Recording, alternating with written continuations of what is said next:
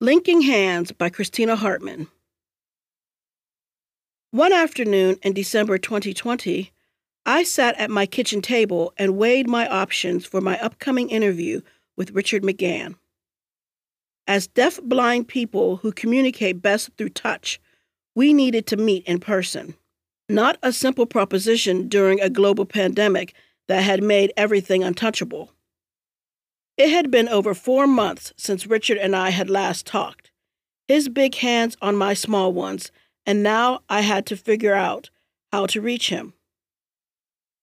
Richard lives in Brookline, a 20-minute drive from my house in Lawrenceville, but neither one of us drives.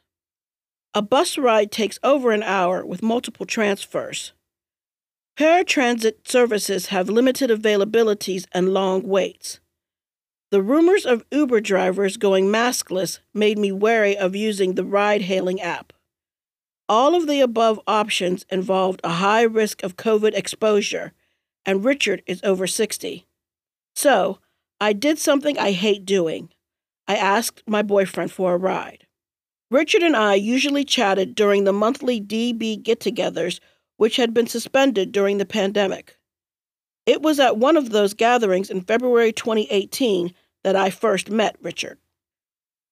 That evening, I entered the Pittsburgh Association of the Deaf, PAD, in Uptown, new to the city and deaf-blindness. The smell of savory oxtail soup lingered in the air, and movement filled the room as hands shifted on top of each other. Word got out that there was a newcomer, and hands slipped under mine to ask where I was from and what had brought me to Pittsburgh. Richard's friend guided me to a seat next to him, and he introduced himself with his trademark sweeping, almost flamboyant movements. He was a lifelong Pittsburgher and a community advocate who had retired from the Western Pennsylvania School for Blind Children, where he taught DB children communication skills. "I didn't want to retire," he said, his hands splaying outward. "I could have kept working." He handed me a business card that proclaimed him as the DB godfather. "You need something? You ask me," he said. Confused? I asked, "Like what?" "Anything," he said. "You have a problem? You ask me."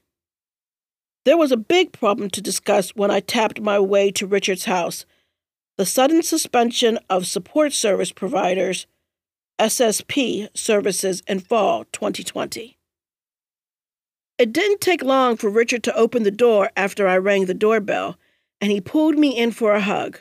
He led me through a tidy house that he has lived in since 1988, first with his wife and now alone after his wife passed away in 2001. We sat down in his darkened kitchen, chairs pulled close so our hands could touch, and we could talk about the SSP program that gave us access to the city. Support service providers, more casually known as SSPs, go by multiple names, such as co-navigators or interveners. Whatever the label is, the goal is the same: to enable a DB person to move through a society designed for the hearing-sighted. SSPs convey visual information using tactile communication so that a DB person can make their own choices. Richard calls them our eyes and ears, a necessity in a world with few braille labels and even fewer people familiar with tactile communication. Most DB people use SSPs to perform everyday activities like shopping, filling out paperwork, locating doctor offices and labyrinthine medical complexes, attending social gatherings, and community events. In 2014, Pennsylvania established its first statewide SSP program that wasn't tethered to employment, opening up the services to more people: retirees, those unable to work, and those, like me, working outside of the VR, vocational rehabilitation system. The program gave DB Pennsylvanians 10 hours with a trained SSP, 10 hours they didn't have to justify to a counselor or have to beg for. Before the program's inception, many DB Pennsylvanians depended on friends and family to perform errands and attend social functions. Richard, who volunteered as an SSP before his sight declined to the point where he needed one himself, captured the anxiety and fear of never knowing when you could next go to the grocery store or the doctor. Always worried. Richard shifted uncomfortably. Both of us knew the uneasy feeling of being beholden to others. Richard expressed gratitude to friends and family who pitched in when needed. "I have to be patient," he said, referring to the times when others postponed their plans or canceled altogether. The odd feeling of uncomfortable gratitude was one I knew well. On the day of the interview, my boyfriend asked if we could postpone the ride. Something had come up at work. I agreed because it would be churlish not to, putting aside my desire to go earlier. My schedule was no longer my own, and that was only one consequence of dependency. I rationed my needs and wants to fit others' schedules and moods. I timed my request for the elusive moment when my family or friends weren't stressed or busy, a moment so rare that I ended up postponing my request or even forfeiting them altogether. Prescriptions went unfilled. My signature dish, spaghetti with bolognese sauce, never got made because I didn't have all of the ingredients. Social events weren't even on the calendar. That would be asking too much. I could feel myself shrink a little each day. We also had to worry about exploitation. I heard hand murmurs about people to avoid throughout the Pittsburgh DB community. People who pretended to help but only harmed. A man grinned as he guided a DB woman, the joke being that he was wearing a vulgar t-shirt and the woman had no idea. A woman refused to allow a DB man to buy a product that she found objectionable. A volunteer stole a DB man's Pingo, Pittsburgh-style bingo winnings, which he allowed because she was his ride home. It was a bargain many had to make: subject oneself to the caprices of charity or stay home. And these were the privileged ones. Some didn't have the friends or family to make that bargain. The pilot program changed that. It introduced a measure of accountability and reliability into DB people's lives and gave access to those without a support network. Or it did until September 16, 2020. An email appeared in my inbox with the subject line in all caps, "Please read, services are ending."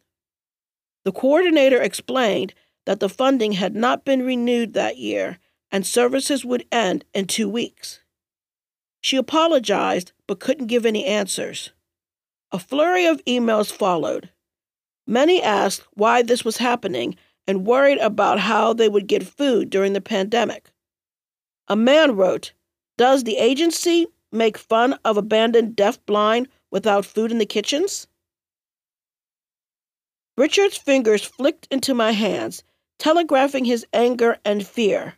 "Terrible," was how he summed up the news, but he added that he was helping an agency secure emergency funding.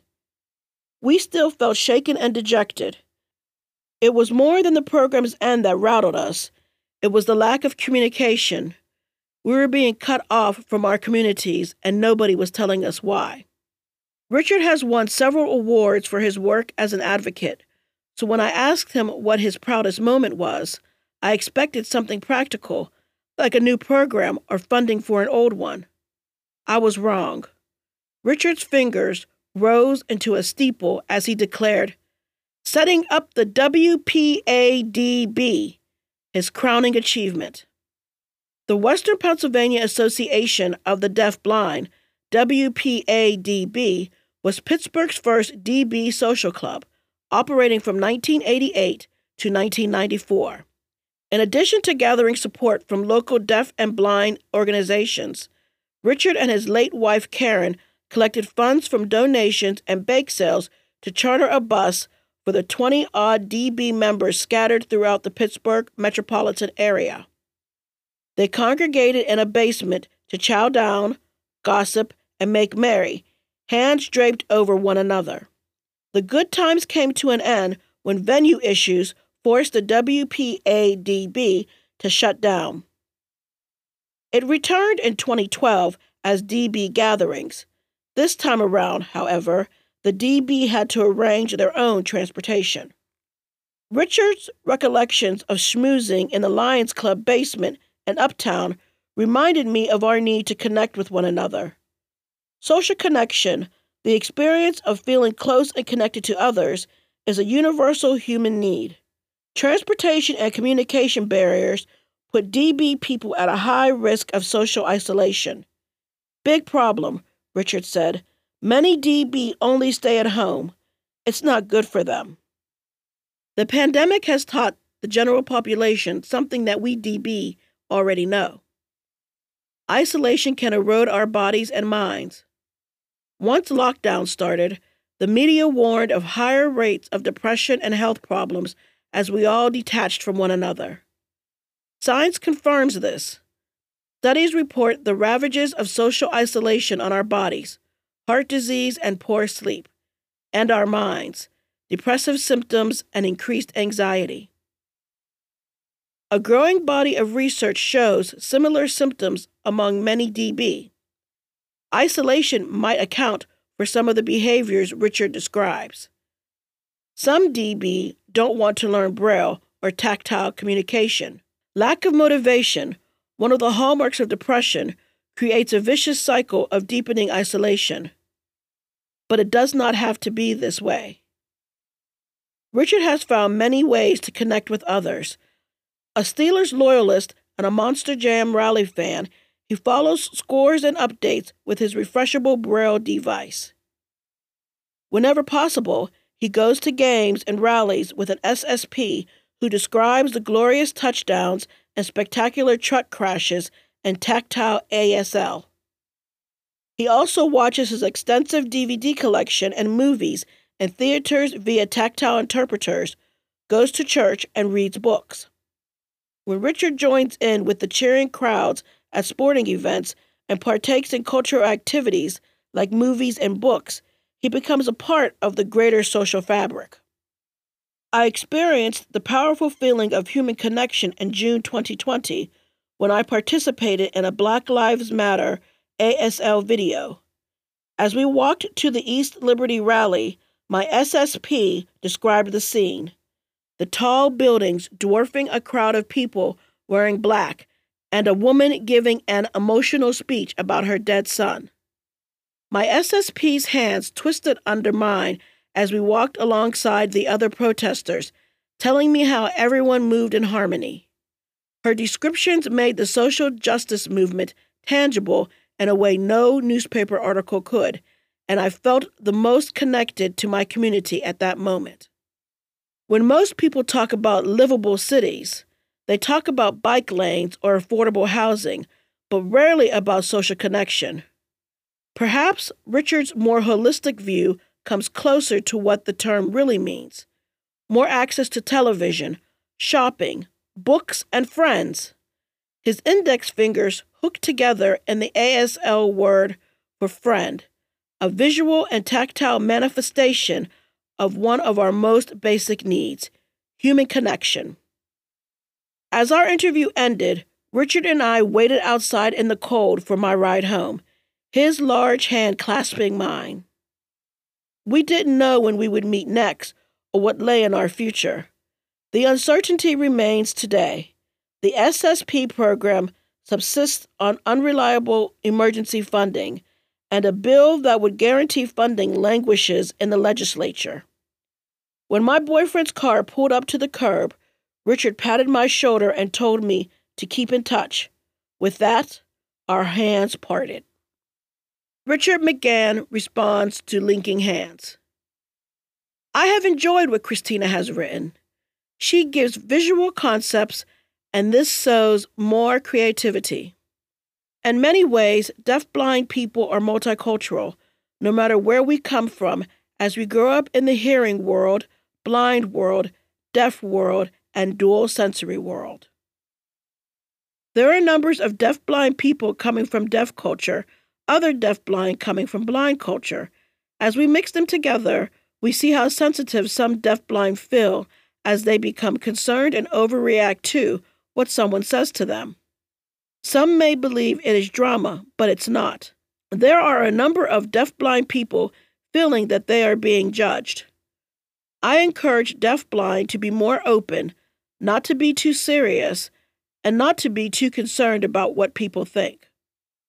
Still, I would like for the public to be more open and show more eagerness to make deaf-blind people more comfortable. But remember that generations are different. The older generation is dying, and the younger generation is coming up. And I predict that another younger generation will overtake the young generation later, as with the Catholic churches, Vatican I, Vatican II, and soon Vatican III. Similarly, many older deaf-blind and blind people don't like new Braille code, which was adopted in 2012 by BANA, the Braille Authority of North America, because older people don't always like new techniques, while the young generation is starting to adjust to the new changes in the code, and later generations will be even more skilled and maybe will go on to create new updated codes. As a Catholic, I do recall the old days before Vatican II. Vatican II brought timely changes, but many older priests and nuns were upset and tried to tell us not to follow the new rules. Eventually, priests and nuns changed and taught us and tried to encourage us to be more open to new ways. We see the same idea in relation to racism.